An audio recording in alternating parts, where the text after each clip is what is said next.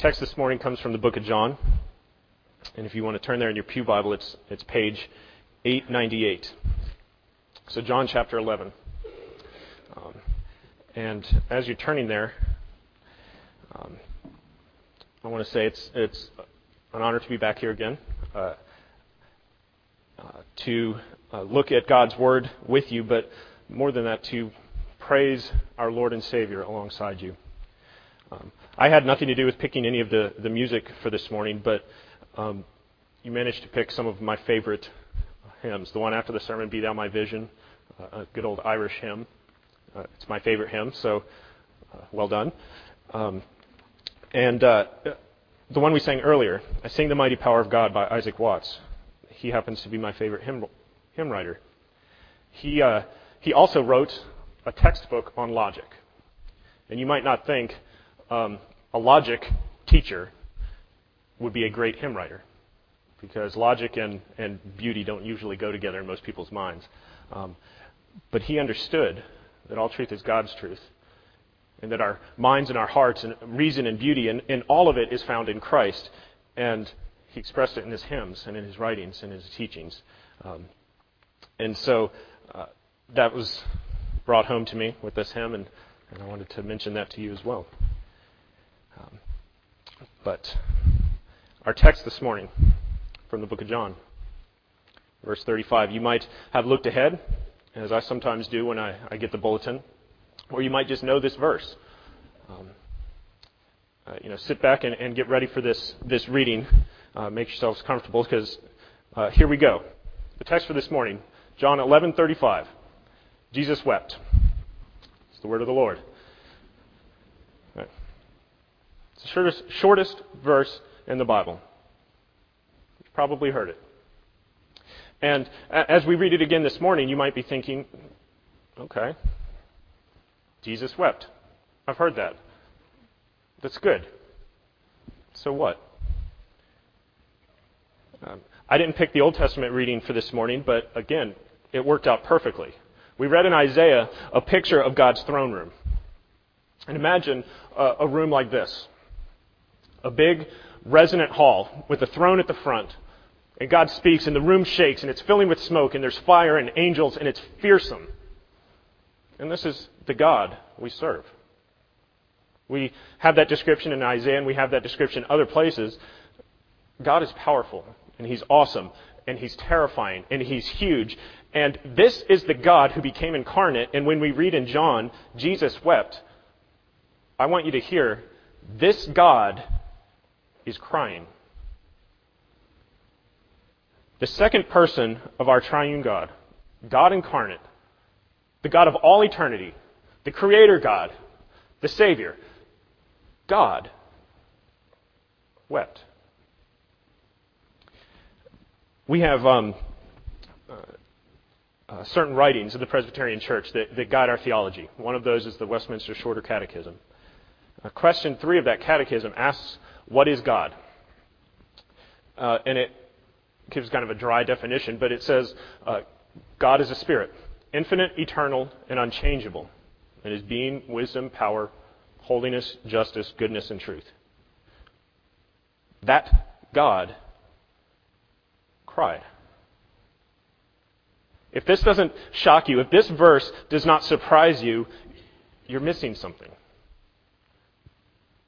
This is, to my mind, one of the most shocking verses in Scripture. There should be a lot of shocks in Scripture. God does unexpected things. Jesus surprised a lot of people. He did unexpected things, but we should stop. This should surprise us. This God was crying. Now, this is the God we serve. This is the God we love. This is the one who we want to spend our eternity worshiping and fellowshipping with. So if for no other reason, when we read this verse, we should stop and think, I want to know something about God. What's going on here?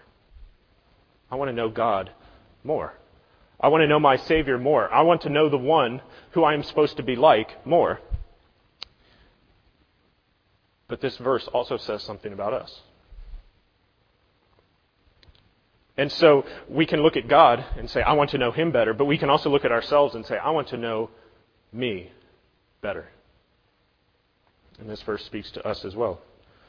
John Calvin, at the beginning of his Institutes, speaks of knowledge of God and knowledge of ourselves. And he says the two are so intertwined, it's hard to say which one leads to the other. If you want to know God, you are going to know yourself better. If you want to know yourself, you cannot help but know the one who created you. And we see that in this verse, these two words. Jesus wept. If you look back to the beginning of Genesis, you read that we are made in God's image, after his likeness. So when God becomes incarnate and does something, that says something about you. We are made to be like him. In Romans chapter 8, Paul writes that we are being conformed to the image of the Son. So we were made in God's image. God's people who are found in Christ are being changed into the likeness of Christ. And Paul also writes in, I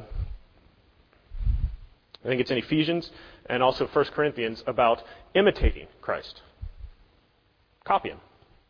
The things you see Christ do, you do. Be like him.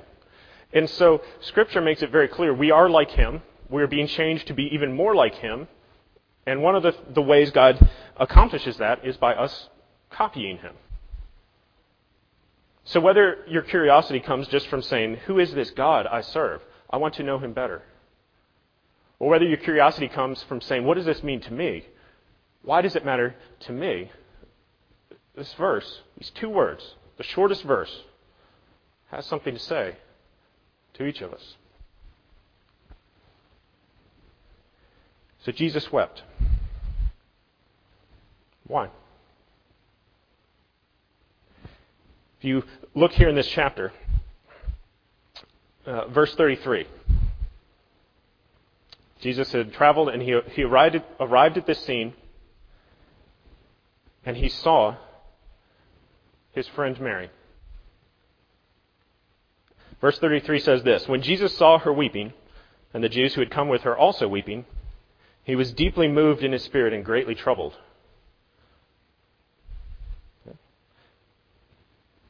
Jesus saw people's pain, and it upset him. Again, think about that. Remember the description of God on the throne in Isaiah. The King of all creation, holy beyond our wildest imagination, powerful, all-knowing. This great God sees the pain of an individual. And he feels it too. Jesus empathized with humans. He didn't just look down and say, I sure am sorry that you feel bad. He felt bad with them. That's pretty shocking. Paul, you might remember, tells us to weep with those who weep.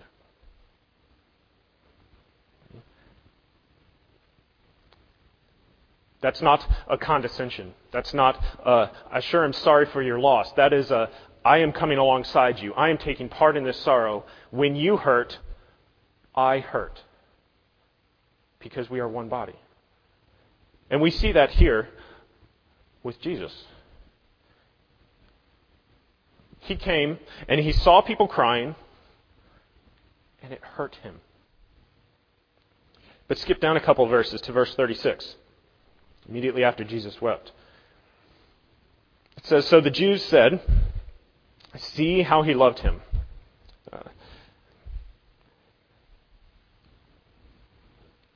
Jesus experienced a loss. He saw the people's pain and he empathized with them. He cried alongside them. But Jesus felt loss. Something was not right, and he experienced it.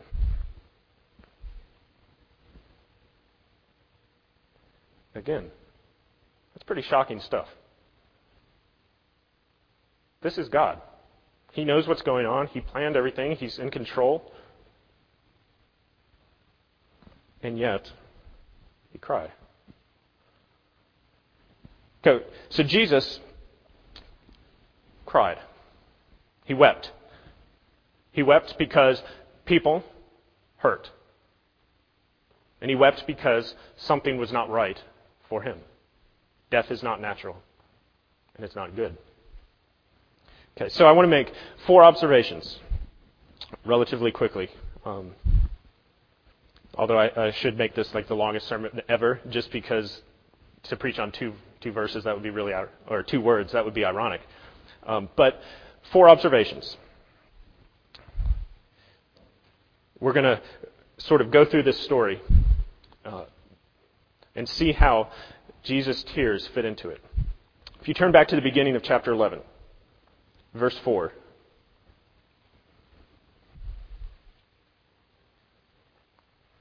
Okay, so Jesus hears that Lazarus is sick. Word is sent to him. He hears that Lazarus is sick, and then verse 4. But when Jesus heard it, he said, "This illness does not lead to death. It is for the glory of God, so that the Son of God may be glorified through it." Okay. This whole story is in the context of God's glory and Christ's glory, of revealing who they are and what they do. The whole point of all of history, of all of creation, is this. Okay, so this is set firmly in the context of what we know to be true, that God is worthy of praise, and God is bringing praise to himself by allowing these events to happen. Okay? We are always to be praising God. We are always to be thankful.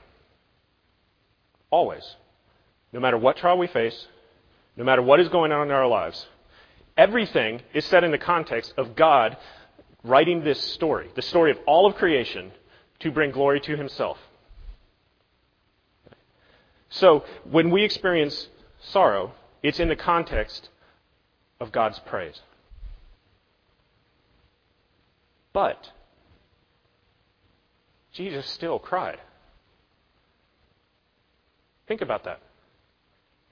If anybody understood that God has a bigger plan to bring about glory for himself and the good of his people, it was Jesus. And yet, he still cried.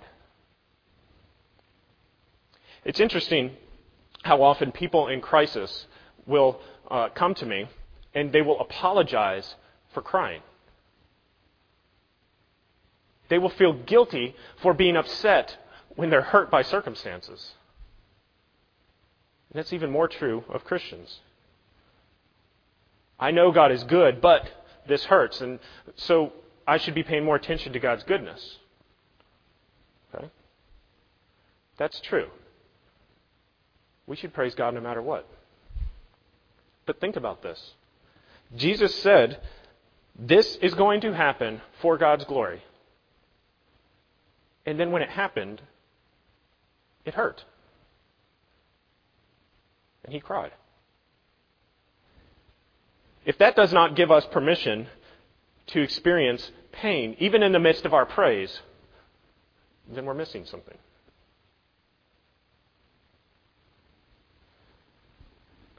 Skipping down a couple more verses. Verse 6. So when he, that is Jesus, so when Jesus heard that Lazarus was ill, he stayed 2 days longer in the place where he was. John just reports this, as facts. He's just telling a story, and Jesus gets the word, and then he stays for 2 days, and then he goes.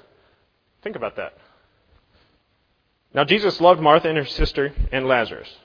Right? Jesus loved Lazarus. He gets word that he's on death's doorstep, and so what does he do? Absolutely nothing. Right? This is God's plan. Jesus knew what he was doing.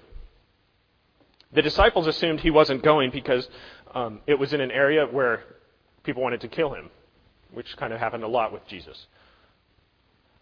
So the disciples just assumed, okay, he's sad, his friend is in trouble, but we're not going to go because they're going to kill him if he goes. So they don't question him staying, but we should. Remember, this is God. Jesus is in control of the universe. He hears his friend is ill. John tells us he loves his friend. God, and he says this is going to glorify God, and so he does nothing. The death of Lazarus was not an accident. It was not an obstacle that he had to overcome. It was not circumstances that he responded to. It was his plan.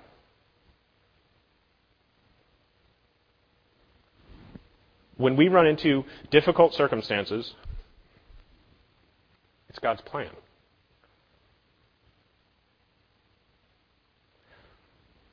Now, that should be a comfort to us. But it doesn't stop things from hurting.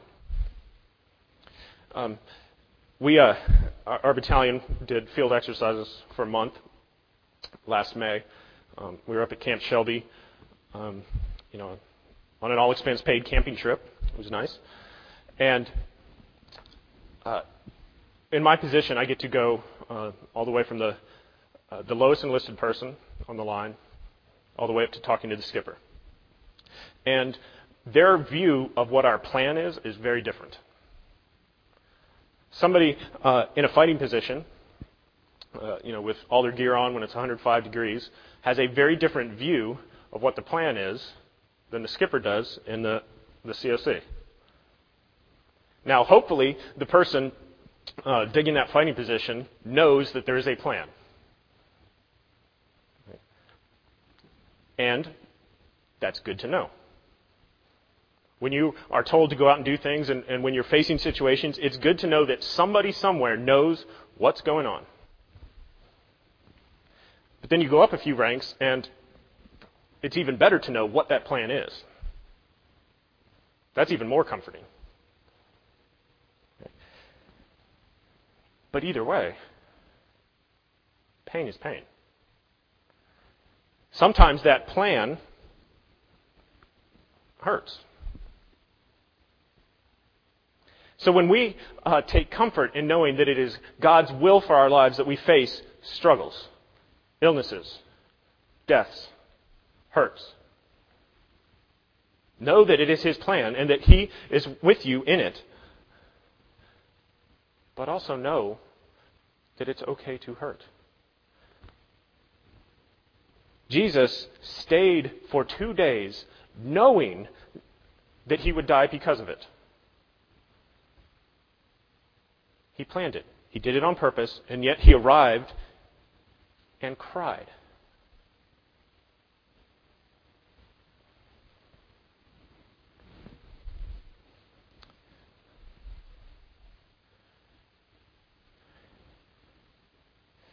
Skip down a few more verses.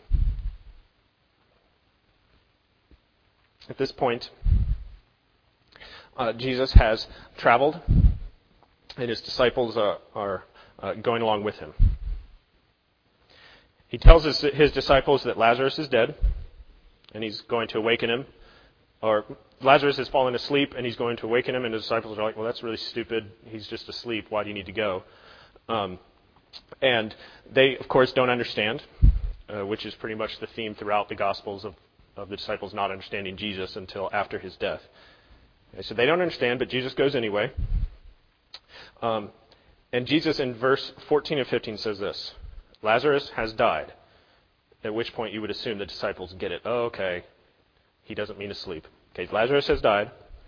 And for your sake, I am glad that I was not there, so that you may believe. But let us go to him. Okay, He has a purpose in this, and now He's starting to unveil His purpose. He's starting to explain why His plan is what it is. Okay. Skip down to verse 25. In this case, He's speaking to Martha. Jesus said, I am the resurrection and the life. Whoever believes in Me, though he die, yet shall he live. And everyone who lives and believes in Me shall never die. This is one of the great I am statements. But he's unveiling a little bit more of his purpose in this. Lazarus is a sermon illustration. Now, most preachers, when they have a sermon illustration, they just make up a story or tell some event that happened in their lives. Jesus, as God, illustrates his sermon with creation. Existence and God's words go together. Lazarus dying is Jesus' sermon illustration showing what it means that he is the resurrection and the life. People are looking forward to the end where there's a final resurrection, but Jesus says, here's a picture. I'm going to show you what I'm talking about. This is what I came to do. I am the resurrection and the life. And Lazarus died so that you will see it and believe. Skip down a few more verses to verse 42. Actually, we'll start halfway through 41 with Jesus' words. Jesus is praying.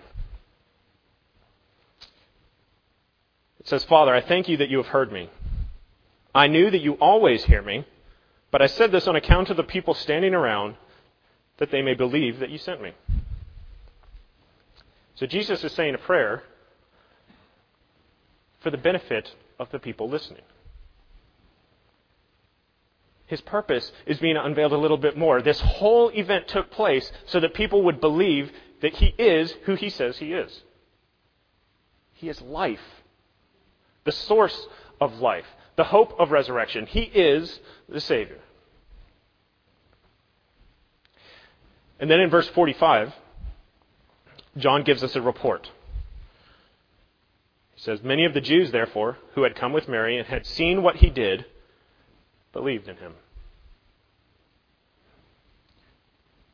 So this whole scene plays out for a purpose.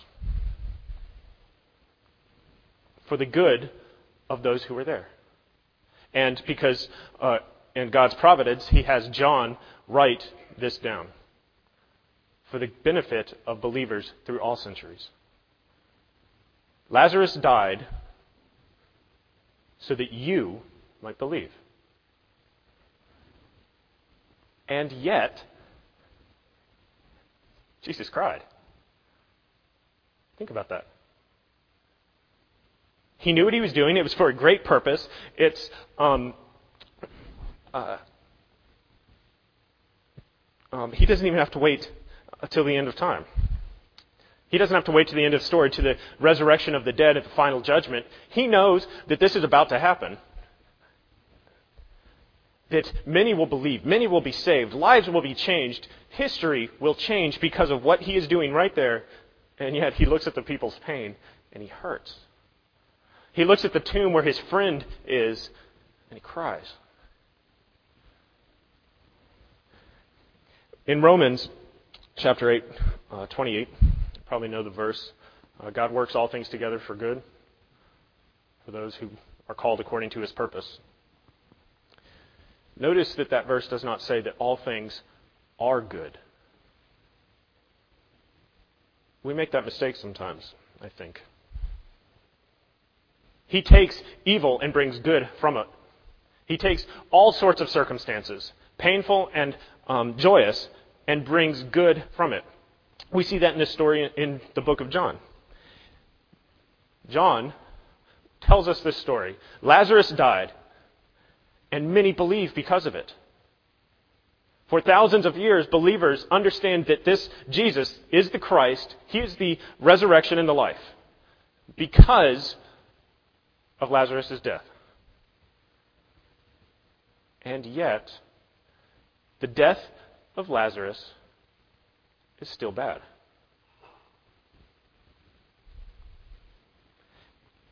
See, it's an easy slip to make. Because so much good came of it, because this is God's plan, because Jesus accomplished this, we might start to think, well, it's good.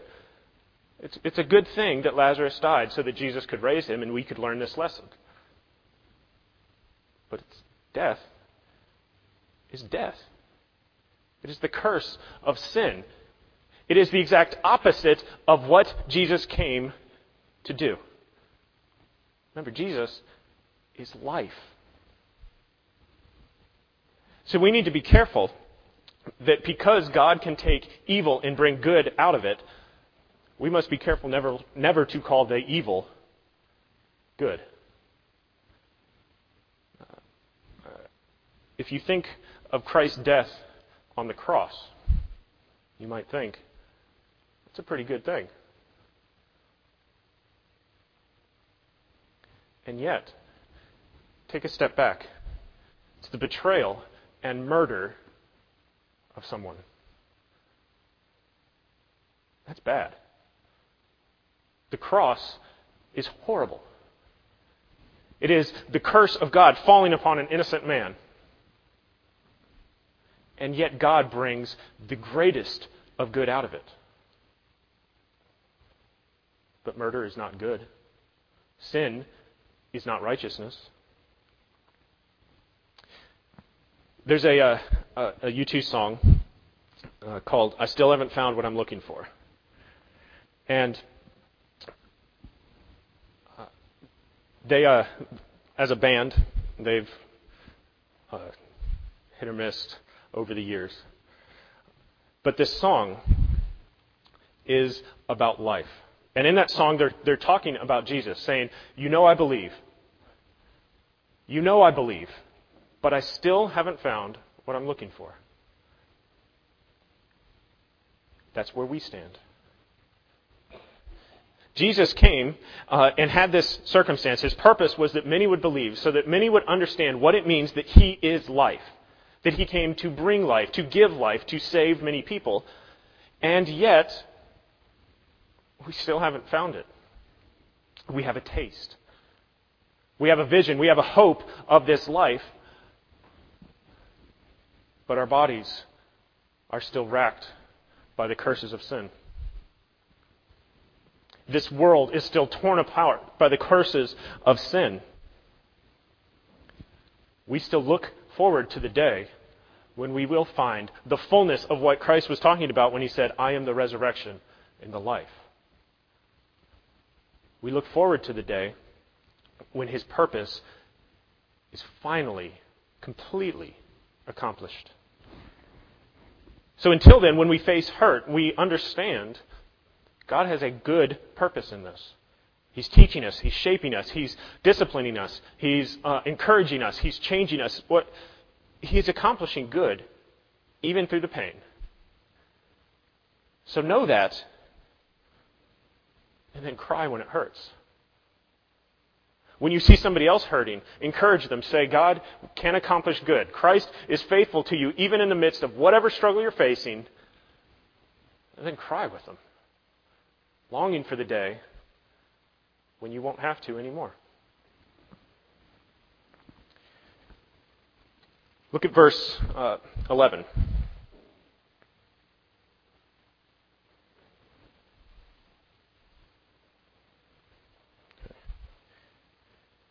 It says, after saying these things, he'd just been teaching them. He said to his disciples, our friend Lazarus has fallen asleep, but I go to awaken him. Skip down to verse 23. Jesus is speaking to Martha. Jesus said to Martha, your brother will rise again. Martha said to him, I know that he will rise again in the resurrection on the last day. And then towards the end of the passage, Jesus appears before the tomb and tells them to roll away the stone and commands Lazarus to come out. God's timing is not our timing. Is that fair to say? That my timetable of when I would like things to get accomplished is almost never when God's timetable is. I'm one who likes to have problems fixed almost immediately. Not because of some great scheme or hope of accomplishing things, just because I'm lazy and I don't like dealing with problems. And so when things hurt, I get very impatient and say, God, fix it now. Where are you? Those types of things. And yet God still, to this point in my life, has refused to adjust His timetable to mine. We see that here in this passage. God's timing is not our timing. He knew that He was going to raise Lazarus. And he also knew that Lazarus would die again. His friends understood that they were awaiting a final resurrection at the final judgment. We understand that too. So death for believers is in the context of resurrection. We know it's coming. But God's timing is not our timing. But think about that. Jesus is traveling to this place. He said, I'm going there to awaken him. He shows up and he sees a bunch of mourners crying. He sees his good friends, Martha and Mary, crying. They're upset, and he knows that he is about to fix the problem. And yet he cries anyway. Pain is real. And if you get nothing else from this sermon, get this. We serve a Savior who cares. And not just cares in a platonic sense of some far-off God saying, it is bad that they hurt, and so I will bestow upon them some good thing, but a God who is there in the midst of your pain and feels it alongside of you. A God who can identify with hurt and loss. A God who cares.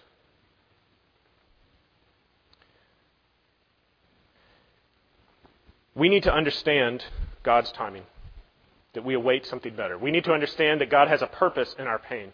We need to understand that we should be glorifying God and that He will bring goodness out of whatever we face. That should change the way we respond. That should change the way we look at things and how we talk to each other. We should encourage each other with these words, that God has a purpose, that God has a plan, that God will accomplish good. But we should also take a step back. When those words are said and hurt, cry with those who cry. Hurt with those who hurt. Give yourself permission to feel bad. Because for the people who hurt there, the two we know by name, Martha and Mary, they hurt. They were crying, and so they turned to Christ. They said, if you had been here, we know that this wouldn't have happened. You are able to do things. I believe what you say, that there is resurrection. Acknowledge pain. Call evil, evil. And then turn it over to Christ. The one who will cry alongside of you. There's nothing wrong with being needy. There's nothing wrong with acknowledging this life is not what you intended it to be.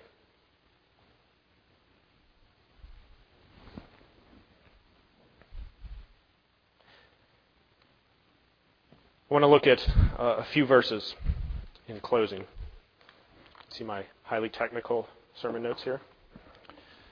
If you turn to Hebrews chapter 4.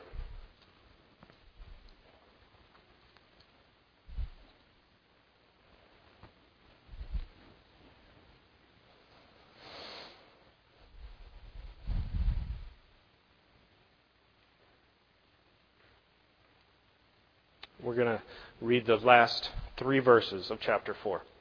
It's verse 14, 15, and 16.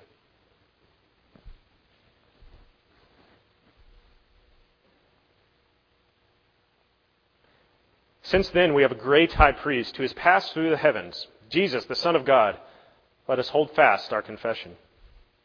For we do not have a high priest who is unable to sympathize with our weaknesses, but one who in every respect has been tempted as we are, yet without sin. Let us then with confidence draw near to the throne of grace, that we may receive mercy and find grace to help in time of need. In other words, when life hurts, Jesus wept. Turn to Him. So this is what we are to believe. that he is one who has faced everything we will face. And we see that in John. Turn over to Romans chapter 12.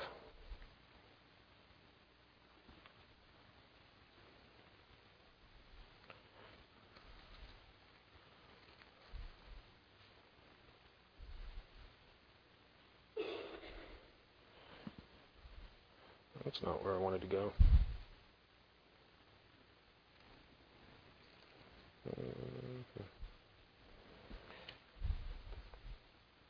Well, I can't remember where this verse is. So what do we do based on that belief? That we have a high priest who has faced everything we face, that we can go to him in our time of need for an abundance of grace. Well, we turn to him. And then we take his grace and share it with each other. For we have not been left alone, but we have been placed as part of his body, his people, his church, his holy assembly. And so, until he comes again, we laugh with those who laugh, and we weep with those who weep, knowing that we cannot fix everything. So we look to him. We lean on each other. And we hope in the future. Revelation 21. This is probably a passage that you are all very familiar with. Gives a description of what we're waiting for.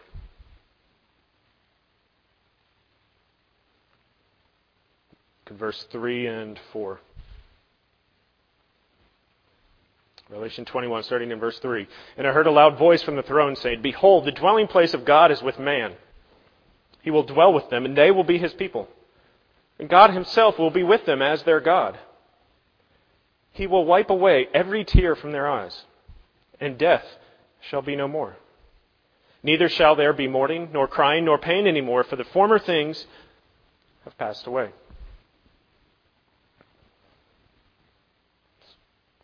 Won't that be a great day? He will wipe away every tear because he will fix every problem. Sin will be gone. And so every result of sin will be gone with it.